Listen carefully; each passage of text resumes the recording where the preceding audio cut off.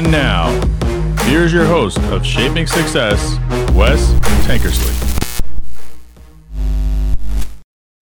What is up, everyone? Welcome to Shaping Success. I am your host, Wes Tankersley. Before we get started, if you would like to help support the show, to upgrade, to get better sound, get better cameras, get all the things that I need to do to run the show because, my wife's getting tired of me spending my own money and not getting anywhere. So if you would like to do that, please support me on the Patreon. It helps me to upgrade everything that we can. You can go to westankersley.com. westankersley.com. That website is coming up. Having that website is part of some of the things that we have to do in order to make sure that you get to see everything. So that is working. Had to pay for that. And those are just some of the things that will help you upgrade, make it easier to find the show. If you find any value in it, I truly appreciate it. In a minute, we'll talk about the law of authenticity, which we have talked about different laws in this book, The Go-Giver, with Bob Burg and John David Mann. So we've already talked about the law of value. We've talked about the law of compensation, the law of influence. We're going to talk about the law of authenticity in a minute here, but I wanted to kind of talk to you about the show in general. I get self-conscious. So sometimes when you get a show that doesn't happen, when you get a classic show, it's because I got to the point where I was afraid to record the show. As you know, I've lived in a rental for the last 2 years, and the recording space that I'm sitting in right now is in between the master bedroom and the kids' bedrooms, and it's right in the middle. And so I have some foam board in front of me. You can look in the back. You know that if you've listened for a while that, we had a little flood in the house. So behind me, you can see right now the water softener, other shoulder that way, is just hanging out. Then we got the little, it's over there. You got the little crib over there too. So we have my nephew comes over and we babysit him. So he sleeps there. And it's really hard to record something without someone else listening. And you may think that I make it easy. Maybe you don't. But the fact of the matter is, it's easy to speak. It's easy to talk when no one else is around. You guys are listening to this, but the hard part is that if you don't like it, I don't really hear from you. And if you do like it, I do hear from you. So I don't really have to really think about those things while I'm recording. I think more about what I am doing, what I am saying, and how I'm articulating information. So it's been really hard for me for the last 2 years to do this. Now, if you follow me on Instagram, you know that you've seen some pictures or Facebook of my new house that I'm building. Really cool, dedicated space just for podcasting. I can essentially walk out my master bedroom, go around the corner, go in a door, and I'm in a studio. It's going to be a studio. So it's going to be my own recording space. So I could record anytime I want without anyone messing with me. So it's kind of nice. And I can't wait for that to happen. But we're still like 6 months away from that. So I have to make do with what I have, and I have to get over myself and say the things that I need to say in front of you, even if it's uncomfortable for me where I'm recording. So I wanted to, kind of keep going with that, The Go-Giver. I know that this is not a book podcast, but these things that are in this book, The Go-Giver by Bob Burg and John David Mann, have so many good lessons in there. And there's these 5 laws that really hit home with me. They really relate to me. They really are who I am. And it was very nice to listen to someone talk about the things that you do and how you really feel and read it in a book. This book is fiction. I mostly read nonfiction stuff. But it is really, it's kind of not quite fiction because it really is about these 2 guys and a combination of what they did in life and what they do in life. And, the thing is it really is something that you can use if you're trying to move forward, you're trying to push on, you're trying to be positive in that headspace. These are things that you can think about and tools that you can use to help you be better at whatever you're trying to do. So we talked about the law of value. We talked about the law of compensation. We talked about the law of influence. There's 5 laws in this book. And the next one we're going to talk about is the law of authenticity. I'm going to read it here from you. So if you see me looking around from the camera, I'm sorry. That's just the way it is. I can't read and look at the camera at the same time. And I'm not even looking at the camera half the time anyway. I'm looking at my self-talk. The biggest and most valuable gift you can offer is yourself. Every human being craves genuine connections and relationships. Hence, the best gift you can offer someone is your authenticity, simply by being yourself rather than pretending to be something you are not. No amount of manipulation skills or techniques can be as effective or as valuable as your authenticity and sincerity. So think about that. Okay, I'm going to read the first sentence again. The biggest and most valuable gift you can offer is yourself. Yourself, who you are, is important to someone, is important to me, is important to people that you interact with. Now, if you pretend that you are someone that you're not, and then you find out, if people find out later on that you are not what you said you were, what happens? It's not you. So be your authentic self. And the fact of the matter is I want to tell you a little bit about my authentic self. I don't know how to describe myself, but I know it's not OCD. Because I've talked to a friend of mine about OCD, and I do not have OCD. I am very structured in the way that I do things. Not to the point where I feel like something bad is going to happen if I don't do it the way that I'm going to do it, but to the point where with myself, if I'm doing something, it needs to be done a certain way. And it needs to be done in the most efficient way possible.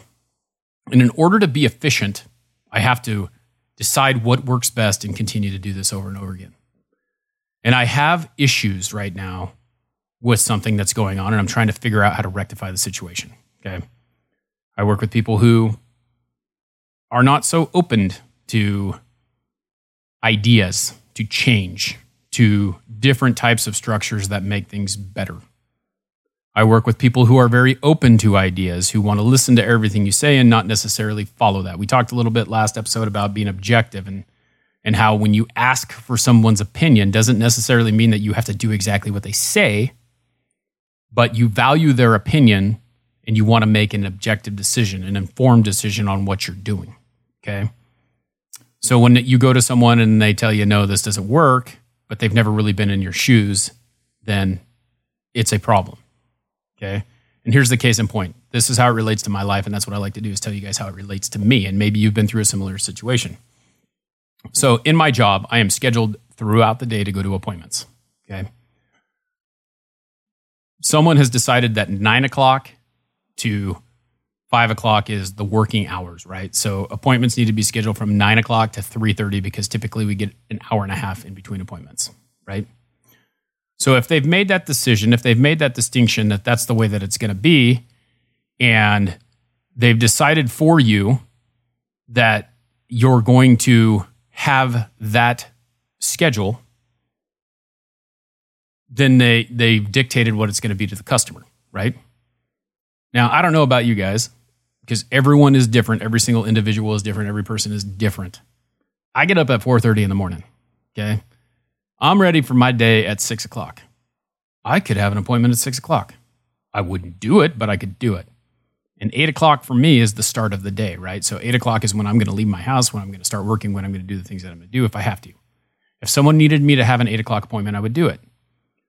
Now, if a customer calls in and they ask you to schedule them an appointment and you say, hey, we got between 9 and 3:30, pick your time, okay? And you got a week to schedule out.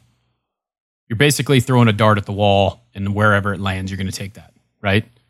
So if I have, hour and a half, if I have 6 hours of appointments through the day, and they're spread out like that, and someone schedules one at 10:30, then it will not work to get more than 3 appointments, right?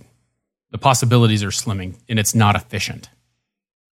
So instead, if you did time slots, here's a 9, here's an 11, here's a 2, or 1, and then here's a 3. And now you have time slots, and then a person calls in and you offer. The first thing you should say is, where's your address? And then you offer and you put it in, right? And then you go and you look for other appointments that are around there and say, hey, he's got an available on this time and he's in your area. Will this work? Or you just throw a dart at the board, and then next thing you know, you're scheduled in one spot and you got an hour and a half to do your appointment. And then you got 30 minutes to drive an hour away, which doesn't work because you're late. And then like me, if you're late, it ruins everything. It doesn't ruin everything, but it really throws you off because you're structured and you like to be on time, like to do things that way. So I can't change that. That's who I am. And if I do, I'm following someone else's rules and I don't want to do that. So that's my authentic self. That's who I am. Now I've got two choices. I can sit there and I can just swallow it and not say anything. if I think it's wrong. And I mean, this may sound petty to you, and this may sound little to you, but to me, this is an important thing, to be on time, to be efficient, to get customers' prices, to do the things that you need to do as fast as you possibly can. This is important to me. That's my authentic self. Now, I can't change that. Now, I can't be the person who doesn't care. I'll get there when I get there. Oh, I'll send them the quote when I get the quote. Like, I can't be that person. And if I do, I don't feel good about myself. So you must be your authentic self in order to make that happen. So don't change who you are to fit the needs of other people is basically what that means.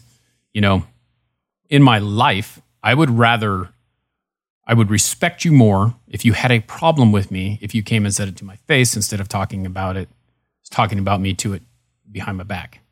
It drives me crazy because I cannot fix a situation if I don't talk to you about it. Okay? I can't make a change if I need to. I can't make an informed decision about whether you have value or whether there's worthiness to your complaint or critique of me without you telling me about it. You can tell me that my way is wrong. You can tell other people that my way is wrong or whatever, but you don't really know unless you come to the source what's going on. You don't know the authenticity of the person. So that's the way that I look at life. I had a boss. The favorite manager I ever had worked for me, that I worked for at Les Schwab. He could be a real hard ass. I was standing in front of a tire machine one day. I was changing a tire. And the phone was ringing, and it was right next to me, and I just ignored it. And I knew I ignored it, but I ignored it because I was working, and I didn't want to answer the phone because I was trying to get this job done. That's not the Les Schwab way. Or, well, that wasn't the Les Schwab way. The Les Schwab way is answer the phone, run out, greet customers, take care of people, do the best you can no matter what, which is the way that I live my life. But at that moment, I had a moment of weakness, and I did not do it. He comes flying around the corner and says, answer the fucking phone. Looked right at me. I picked up the phone. Schwab Tire Center, this is Wes. How can I help you? Took the call. Hung up the phone, and he's still standing there. Pulls me around the corner, rips my ass for not answering the phone. At this point, I have two choices. I can make excuses or just accept what I did was wrong and move on. And then he has two choices. He can be pissed at me for a very long time because I didn't do what I was supposed to do, or he could ignore it and not say anything about it and to just be mad at me, but instead he chose to talk to me about it. It wasn't a very nice conversation, but it was to the point, and it was forward, and it told me exactly how he was feeling, and I knew that, and now I can address the situation. And guess who picked up the phone on the first ring every single time it rang? This guy. So if he did not do that, and then he just didn't say anything, like another manager that I had, and just held this grudge and treated me like dirt because he didn't know the situation, then, I never would have known. And so I had that situation that I was talking about before happen as well with a different manager. Whereas he thought he knew who I was, never had a conversation with me, never found out who I was, and thought that I knew a bunch of stuff that I didn't know, and then was mad when they hired me and I didn't know what they thought I knew because he didn't talk to me directly about it. Well, the assistant manager that I worked for helped me get a lateral move to another store, and he talked a bunch of stuff that he didn't even know what he was talking about. I was really good at a couple things on the alignment center side, really good at everything on tire side, but they come in thinking that I'm a full-blown alignment tech, and I was not. I was really good at doing lift kits, and that was pretty much it. But I wanted to learn all the other stuff, and I was willing to work for it. Well, that wasn't good enough for them. They didn't want to train me. They wanted me to know exactly what I knew. So it didn't work out.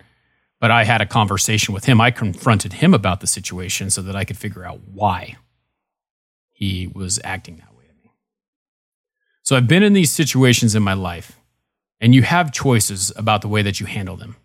You have choices about the way that you look at how someone treats you and how you react to that.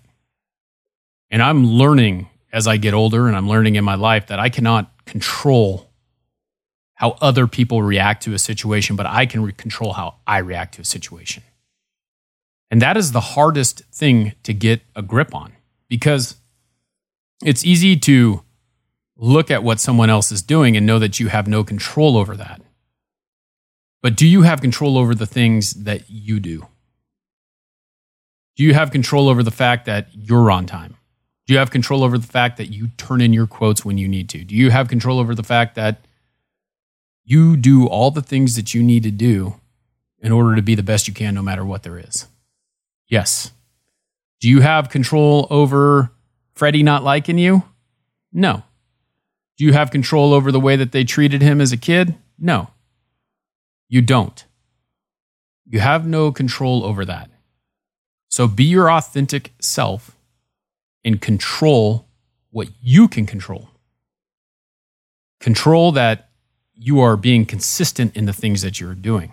Talked about last episode about baseball and how I love that game because it teaches you to be consistent. It takes 10,000 hours to be proficient at anything. Do you think that Brandon Crawford, the shortstop for the San Francisco Giants, hit 10,000 hours and stopped? No. He's probably spent 10,000 hours plus in the cage, always trying to improve upon whatever it is. And taking those swings, making those, or getting those reps in every single time. Golf. I love golf. It's one of those games that I do not play enough. I wish I did. And I'm not very good at. But I will tell you this. When I went out and I played twice a week, my handicap went down. My scores got lower. I got better. When I play once every 3 months, not so great. Not a whole lot you can do about that because you're not practicing, you're not honing your craft no matter what it is. No matter what you're doing. If you want to be a good salesman, if you want to be a good athlete, if you want to be good at editing videos, the only way to get better is to do it. To go out there and be consistent. Do it over and over and over and over again. And the more you do it, the more you learn, the more you pay attention, and the more you get done. So be consistent. You can control your consistency. You can control how hard you work at something. You can control what you do. But you cannot control what other people do. And if your authentic self is someone who sits in a chair and that's all they do all day, then you better find something that you can do sitting in a chair all day so that you can be a productive person. So next time we'll talk about the law of receptivity. And this is something that I struggle with. And that is the last law of this book. And I have a couple other books that I want to talk about that my friend Chuck Scott, who I told you about last time and multiple times in the last few episodes, introduced me to a couple books. And I just really think that they're really good books that are helpful to someone who is trying to get started in being better, being consistent, being the person that they are meant to be, and looking towards the future instead of looking towards the past. And I think that that's one of the hardest things to do. Okay. I had a conversation with a family member who was talking to me about all the things that I did when I was younger. Now, there's no merit behind what he's talking about, but that I was a problem, that I had issues, that I never was consistent in what I was doing.